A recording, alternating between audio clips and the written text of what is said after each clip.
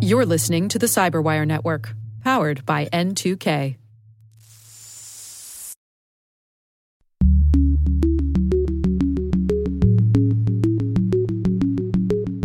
And I think until we understand the root cause of the issue and also define what is the issue we're trying to address, we're not going to really be able to do a good job of crafting a solution.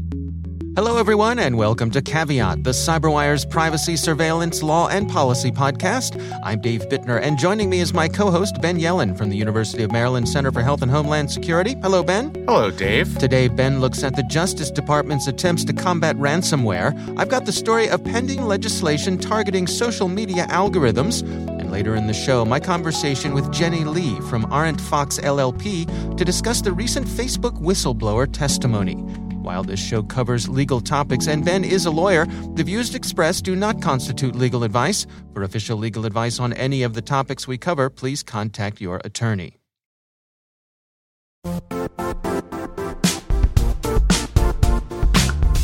The IT world used to be simpler.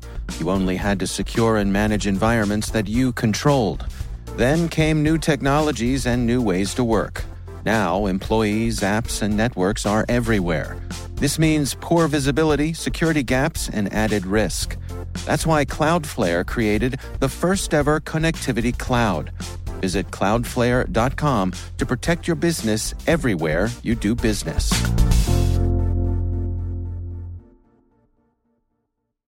All right, Ben, let's jump into some stories here. Why don't you start things off for us? So we have big news coming from the Department of Justice by way of the New York Times.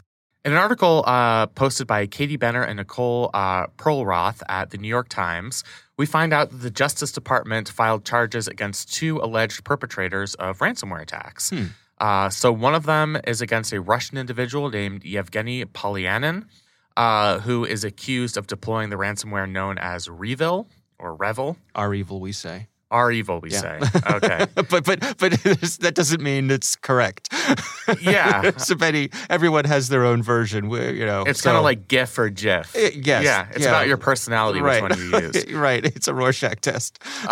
So this was for a ransomware attack that took place in largely in businesses and government institutions in Texas in 2019.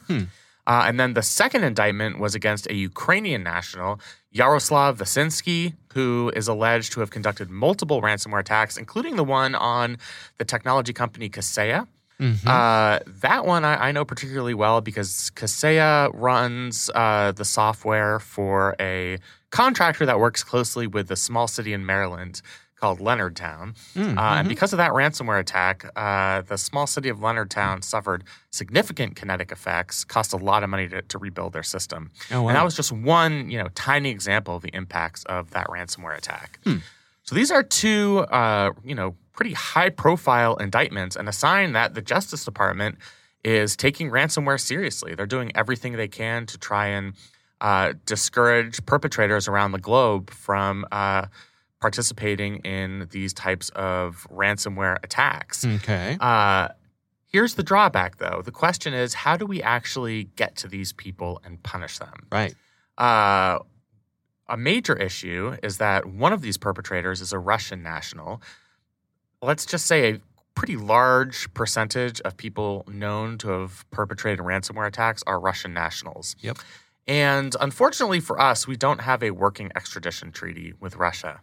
I was doing a little half-ass internet research, as we say, on this subject. There was actually a U.S.-Russian extradition treaty signed in 1893 with Tsarist Russia.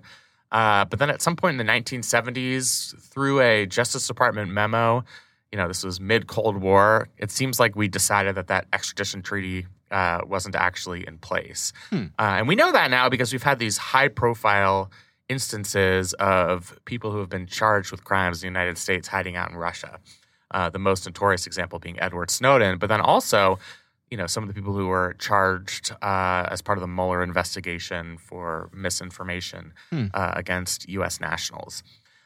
So that's a significant problem. It's hard for us to gain jurisdiction and bring these cyber criminals to justice. For this Ukrainian guy, luckily for us, he set foot in Poland. We do have an extradition treaty with Poland. So he was arrested there. He's going to be extradited to the United States and will face trial in our U.S. court system. But the problem with a lot of these other perpetrators is, we may have all the evidence in the world to charge them. I'm sure we could put together a really compelling trial, talk about the impact of ransomware on, our local governments, on our businesses, on the meatpacking industry. I'm sure we could put together a very good case, but it's very difficult to bring these alleged criminals under our jurisdiction. Yeah, and it seems as though kind of like you mentioned with that one gentleman, they get a little lazy. They decide they want to vacation somewhere outside of their mother country. And that's bad where idea genes, as they say. and that tends to be where we nab them. So what other tools does the Department of Justice have available to them to put some pressure on them? Are there any other places that they can come at them? So there are really two things that can be done here. The first is try and attack the financial angle, usually through the Department of Treasury, and seize the money gained via ransomware attacks. So in this Justice Department announcement, they announced that from this alleged Russian perpetrator, they seized $6.1 million of assets allegedly gained through this ransomware attack and through other cyber crimes. That sounds well and good, and I think that is a very effective tool. You can track the financial transactions and, put a little the big hand of the U.S. government in some of these bank accounts and extract this money. Right. That's not always going to work. That might not be enough of a disincentive if you're in Russia, because let's say they catch only 50% of people they're able to seize the assets. That leaves, the rest of the 50% who are getting off scot-free after committing a ransomware attack. And what if I grab 6 million of the 10 million that you've stolen?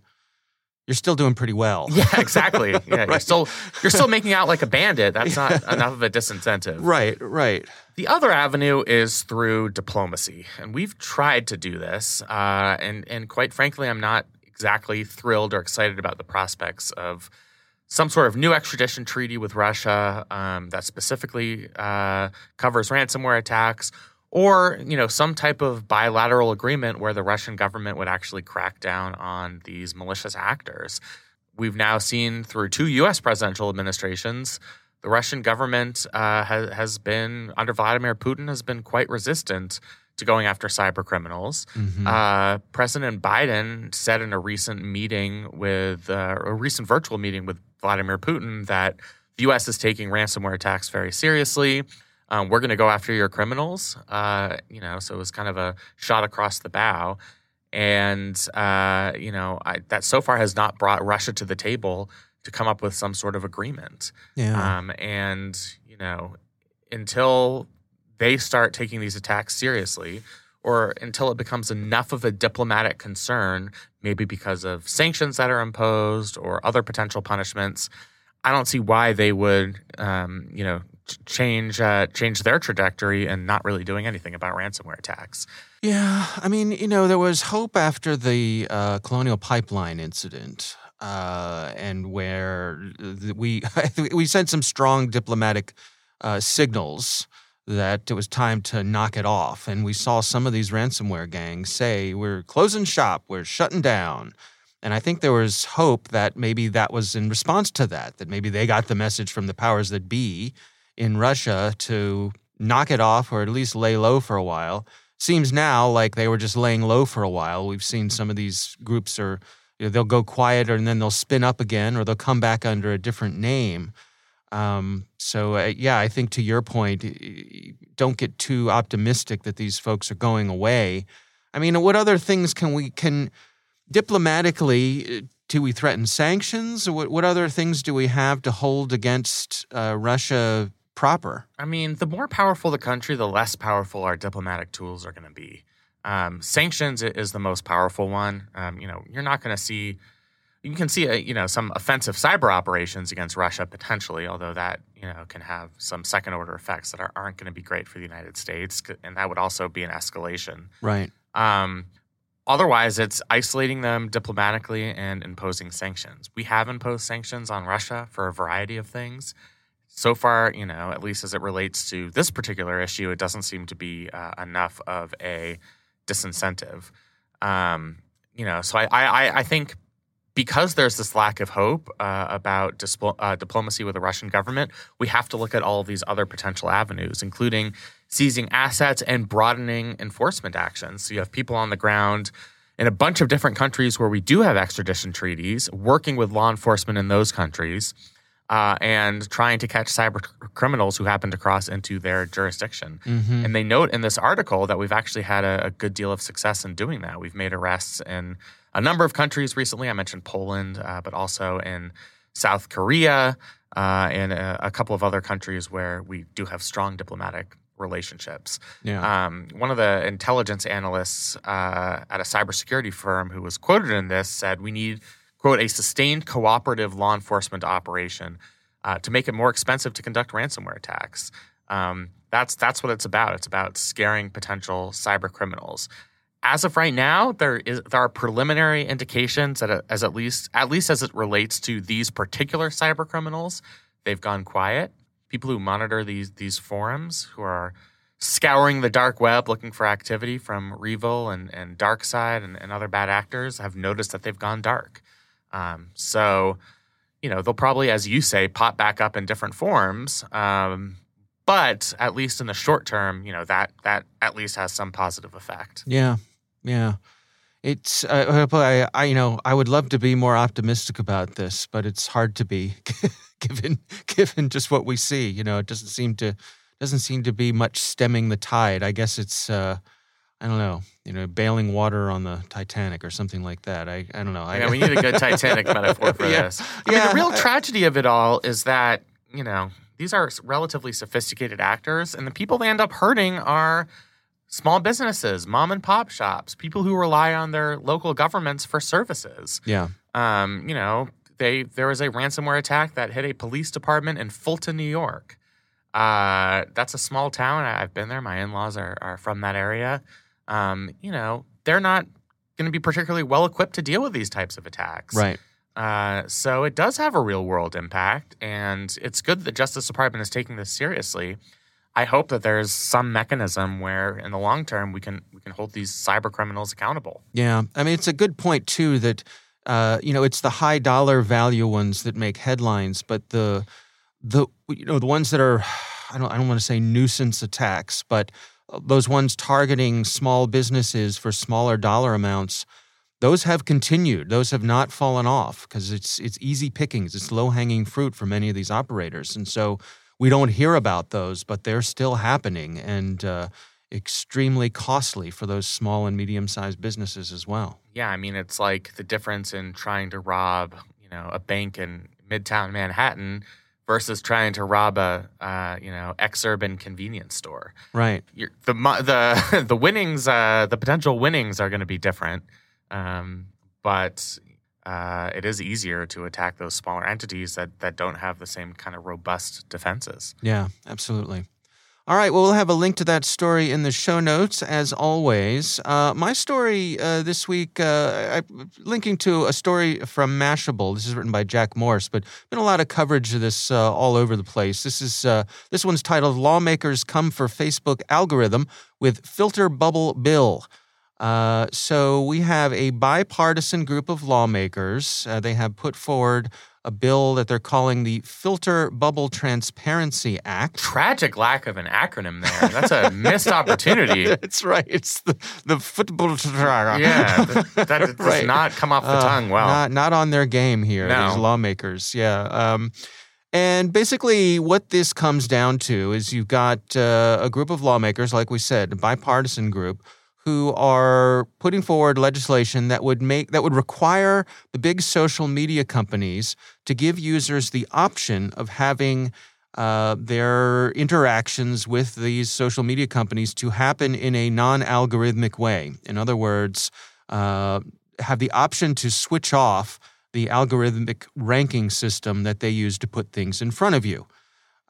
So, for example, Twitter already has what they refer to, I believe they call it a reverse chronological timeline. Mm-hmm. So basically you can see stuff as it happens rather than what Twitter thinks will be interesting to you. It's crucial for live sporting events, by the way. Oh, is that right? Yeah, I don't want to hear about what happened an hour ago. I want an analysis of the last play. Right. Okay.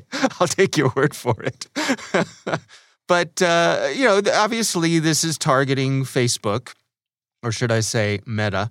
Yeah. It's targeting them because I think they're the poster child for this sort of algorithmic presentation of channeling information to people. So what they're trying to do here is just give users the option to throw a switch and not have that information fed to them in that way. Of course, for the providers, that's not a good thing because that's how they make their money, Right. is by putting things in front of you and being able to place ads in front of you based on things that you find interesting. What do you make of this, Ben? First of all, the fact that this is coming from a truly bipartisan group of legislators, that's interesting. Yeah, it is noteworthy, interesting. right? Absolutely noteworthy. And it's, knowing these members of Congress, this is not a group of individuals that agree on much. We're talking about a couple of very conservative members and a couple of very liberal progressive members who put this bill together. This proposal is limited in a number of ways. The main way is that it only applies to the big guys.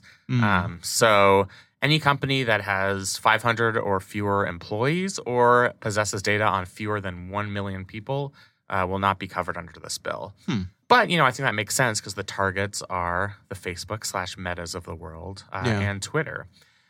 I'm wondering how much opposition Facebook/Meta will put up in opposition to this. I mean, they've signaled a willingness to consider regulation when it comes to things like Section 230. Obviously, this would be a big hit to their business model. That's true. Yeah.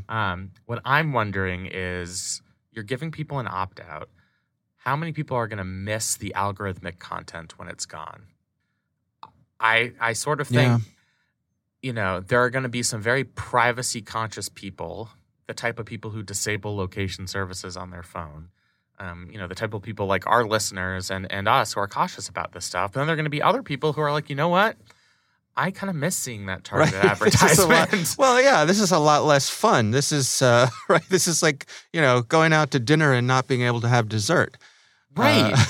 Right. I mean, we have become addicted to content that's very narrowly tailored to our interests and our buying habits.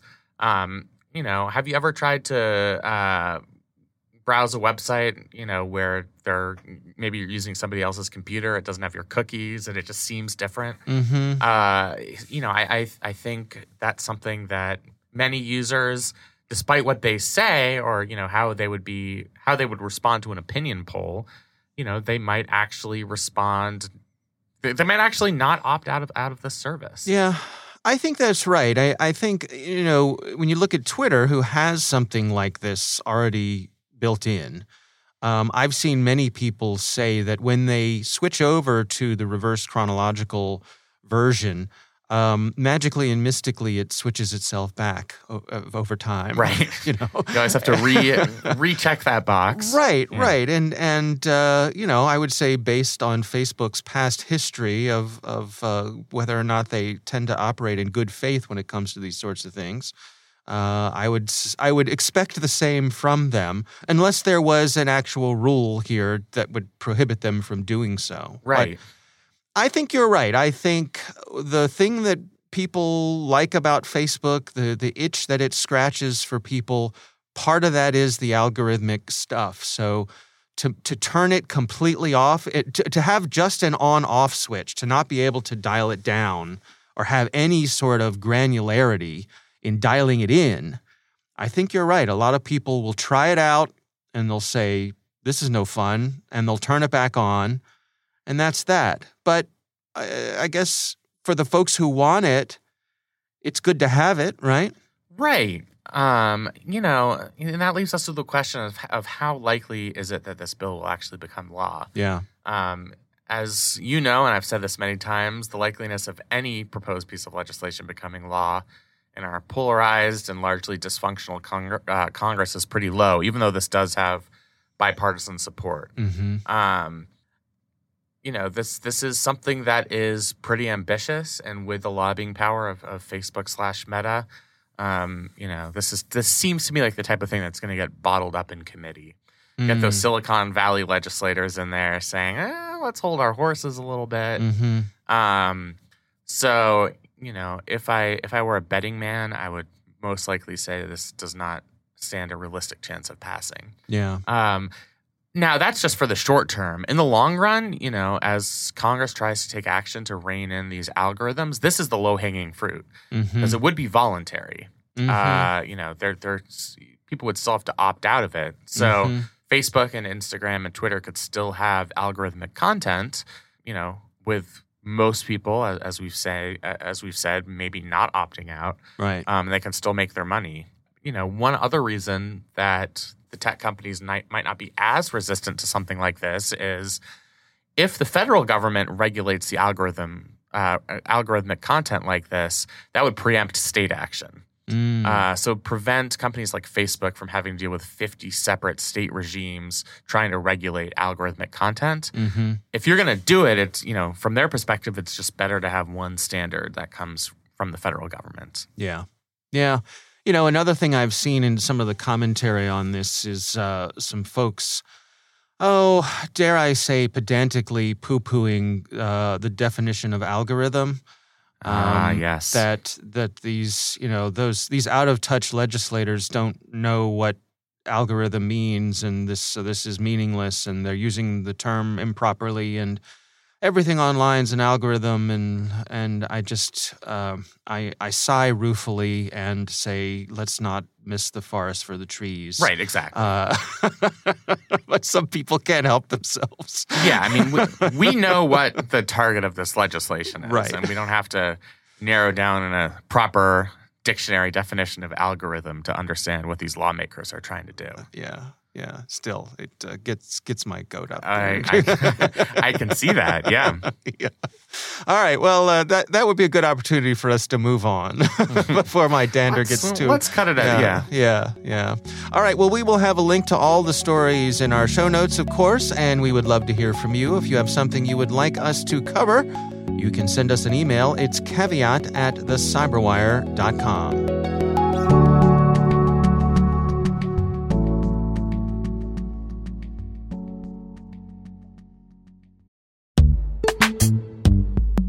And now a word from our sponsor, Netscope. Netscope is a worldwide leader in SASE and Zero Trust. Its unified platform, Netscope One, provides optimized access and Zero Trust security for people, devices, and data anywhere they go, helping customers reduce risk, accelerate performance, and get unrivaled visibility into any cloud, web, and private application activity. To learn more about how Netscope helps customers be ready for anything on their SASE journey, visit netskope.com.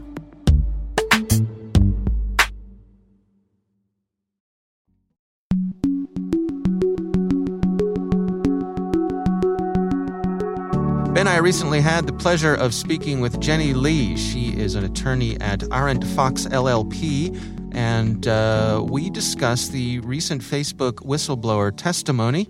Really interesting stuff. Here's my conversation with Jenny Lee. One of the most striking aspects about the issues in Haugen's complaints to the SEC, speaking from the perspective as a lawyer, given my chosen field here, is what those issues reveal to be lacking about the U.S. legal system.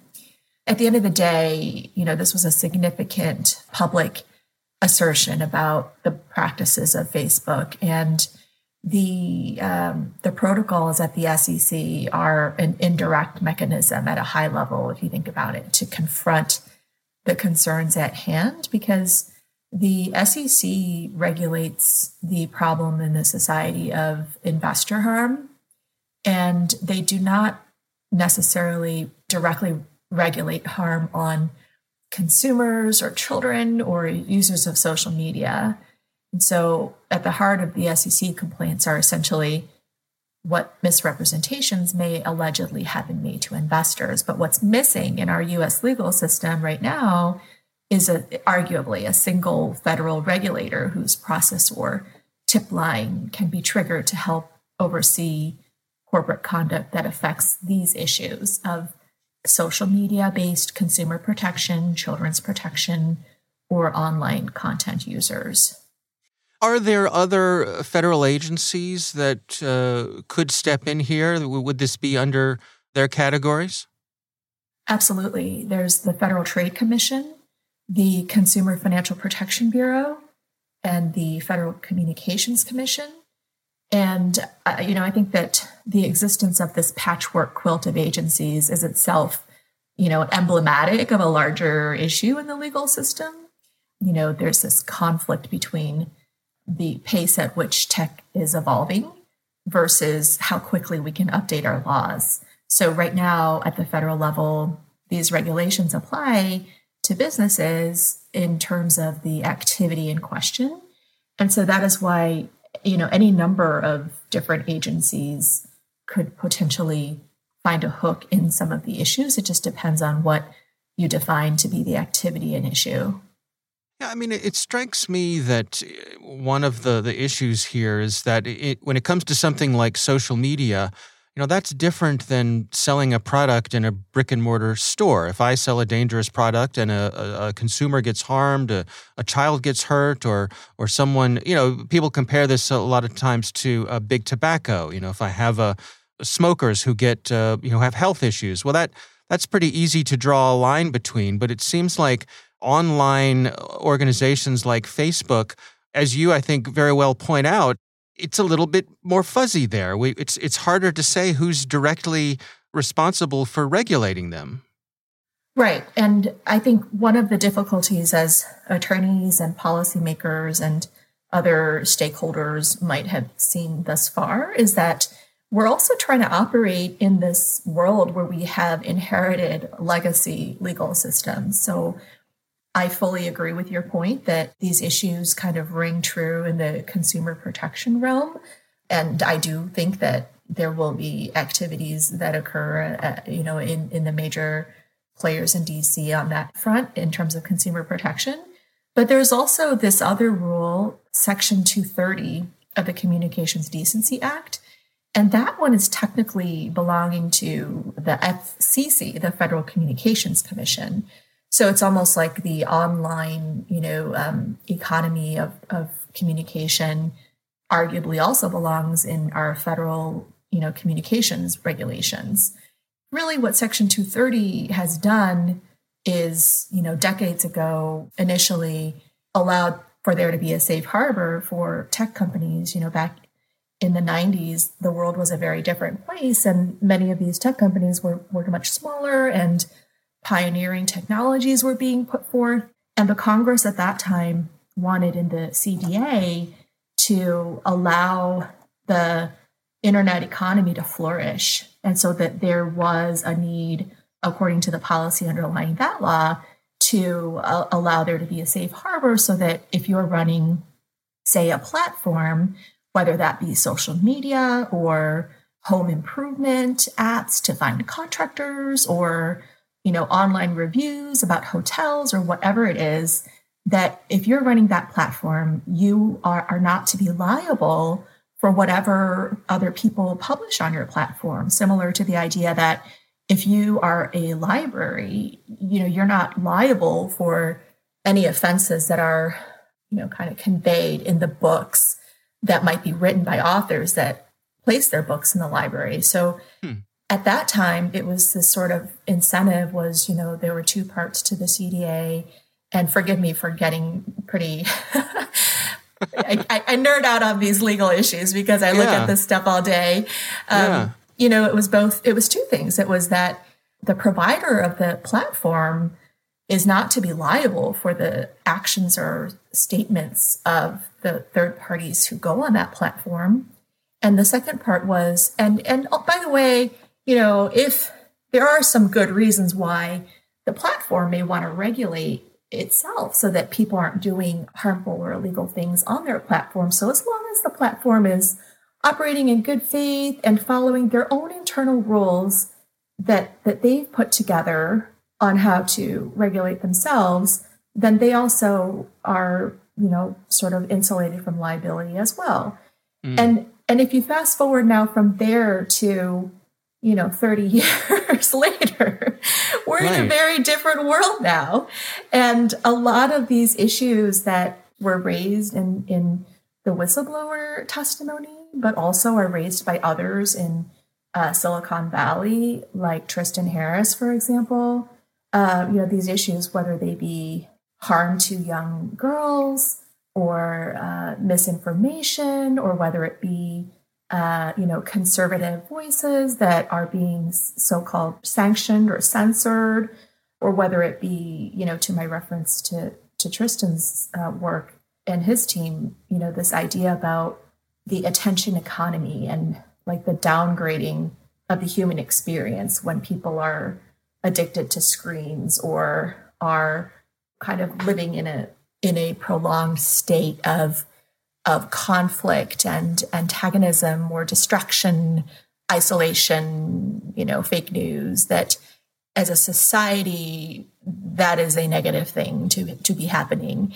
So all of these issues, whatever the beef might be, I think really squarely collides with the Section 230 thing, because the Section 230 liability exemption is really what incentivizes all companies and, sort of establishes who's going to be accountable or what are the consequences of the actions of different people that use social media. And also, to the whistleblower's point, what are the consequences of creating or promoting or enhancing algorithms that put forward a specific intended effect. Well, on the other side of this testimony, in your estimation, what are the methods that we have available to us that are likely to actually see meaningful change? Do we have tools? Can the regulators, turn the dials to put us in a better place here when it comes to, for example, Facebook? What is interesting on the consumer protection front is that there's certainly there's this Section 5 of the FTC Act, which also exists in a similar form in Section 1031, 1036 of the Dodd-Frank Act. And that is a kind of this ban on any practice that is unfair, deceptive, or abusive. And you could take a page out of the playbook of the FTC and the CFPB, where the regulators have for a very long time identified specific conduct that seems unfair or abusive. And as long as they can assemble evidence, if you will, that they've met the legal elements of those claims, then they can declare a practice to be, a violation of that. It's called UDAP, Unfair, Deceptive, Abusive Acts and Practices. And there's been many, I think there's decades of precedent of the FTC using the UDAP authority to go after privacy issues. Listeners of our show have heard me wonder repeatedly if we need to have some sort of equivalent of the FDA for algorithms online, to put companies, these social media companies, in the position of first having to demonstrate that their algorithms do no harm, in the same way that pharmaceuticals have to go through testing procedures. Admittedly, it's a bit of a pie-in-the-sky idea of mine, but since you are an expert in this area, I thought I would run it by you and see an idea that has any merit whatsoever. Well, I think that even the proposal, I believe, that was put forth after the hearings in Congress this spring by Facebook was one where, as between the three companies that testified, Facebook, Twitter, and Google, Facebook was the only one at that time that actually made a suggestion to set up a protocol for, this issue relating to the adequacy of their self-monitoring efforts.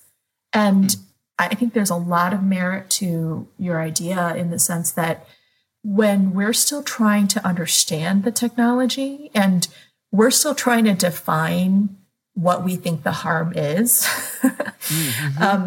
it is really great to not jump too fast to write rules that will not make sense or that will be antiquated in just a few months or years.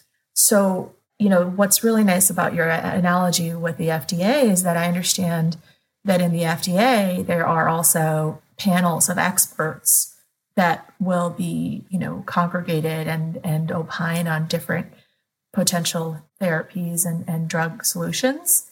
And in general, I think I hesitate whenever we're creating a new bureaucracy, because I do think that it's much more elegant to be as efficient as possible. And that having myself been a former CFPB official and now working with the regulators and the government on a daily basis, there certainly are challenges that just government processes make things sometimes more slower in pace than what the private sector can accomplish. But with that with that caveat in mind, right?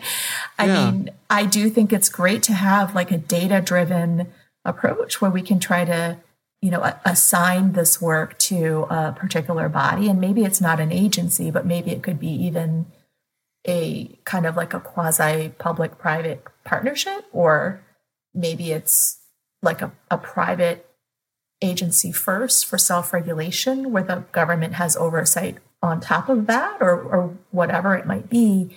Yeah. I think it does make a lot of sense, because right now there are so many different concerns from both, sides of the aisle. And, we're seeing in this political environment that these issues are creating some strange bedfellows, that it would be great if we could just first define what is bothering us and what we want the legislators to actually act upon in this kind of holistic, data-driven way. Yeah. Yeah, I mean, that's a great point. It's hard to say what you want when you can't get people to agree on what the ideal outcome might be. I certainly think there's low-hanging fruit. Like, for example, I recently learned about Ashton Kutcher's nonprofit and the work that their team is doing to combat online sex abuse or human trafficking. I mean, there's just some low-hanging fruit where I don't think we'll disagree that these are things that would need to be addressed. But the more nuanced issue that you raised about kind of the effects more specifically of algorithms, and some of these things about, like who should decide which attractive photograph of a female celebrity should be taken down because young girls, I have a lot of young girls in my family and a daughter myself, and these issues are very important, but it's sort of like, how do you implement a solution to that concern, and who decides what the algorithm should do or say and what the thresholds would be? I mean, those issues are a lot more, I think, nuanced than some of the ones where we can just all agree are horrendous problems in society that need to be addressed right away. Yeah, yeah. Where do you suppose a good place is to begin then? I mean, there are places where people are in agreement and places where there is wide disagreement. Where do you suppose a good place to start would be? Well, I think it would be good to take that task in two parts. So probably the first part would be that at least we can make incremental progress on issues that are low-hanging fruit, things that most people would agree on, like online child sex abuse or human trafficking issues, or things that we can perceive are occurring on the internet that are already defined to be clearly illegal, if not criminal. And so we can at least try to prioritize those things to begin getting something done right away. The second part of it, I think, is just really we need to also get some input and feedback from the tech companies, and based upon their expertise, try to better understand what can be done with regard to these algorithms and identify the root of the issue. How much of this is due to the fact that maybe there's foreign language translation issues, given that these are global companies, versus that we can blame the algorithm itself. And I think until we understand the root cause of the issue and also define what is the issue we're trying to address, we're not going to really be able to do a good job of crafting a solution. But at least those are a couple of immediate steps where we can begin to make progress.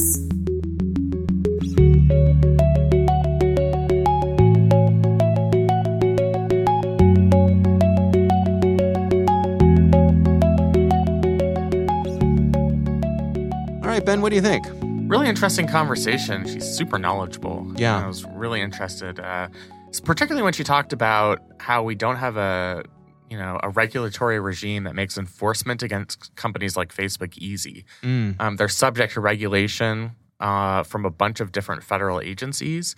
And sometimes that kind of ends up shielding them because there are these jurisdictional disputes between the FTC and the SEC. Right. They all say, not it. Yeah, exactly. So it ends up not being, a very effective or valuable system for the consumers. And that's kind of a weakness of our system. So I thought that aspect was really interesting. And it was a great interview. Yeah. Our thanks to Jenny Lee for joining us. We do appreciate her taking the time.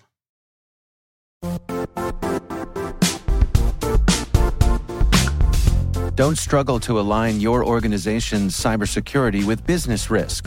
Get the only solution that goes beyond reacting to threats with vulnerability and risk monitoring. You need the next evolution of MDR, and only Critical Start delivers it. Critical Start doesn't just monitor and respond to threats. They put you in control by detecting suspicious activities, quickly responding to contain threats, and identifying your most critical assets and protecting them against vulnerabilities and exposures. With continuous visibility, expert guidance, and measurable risk reduction, Critical Start has redefined what it means to manage cyber risk. Demonstrate provable security maturity to your leadership while positioning your program to achieve the greatest risk reduction per dollar spent. Stop fearing risk and start managing it with Critical Start. Visit criticalstart.com and request a demo today. That's criticalstart.com.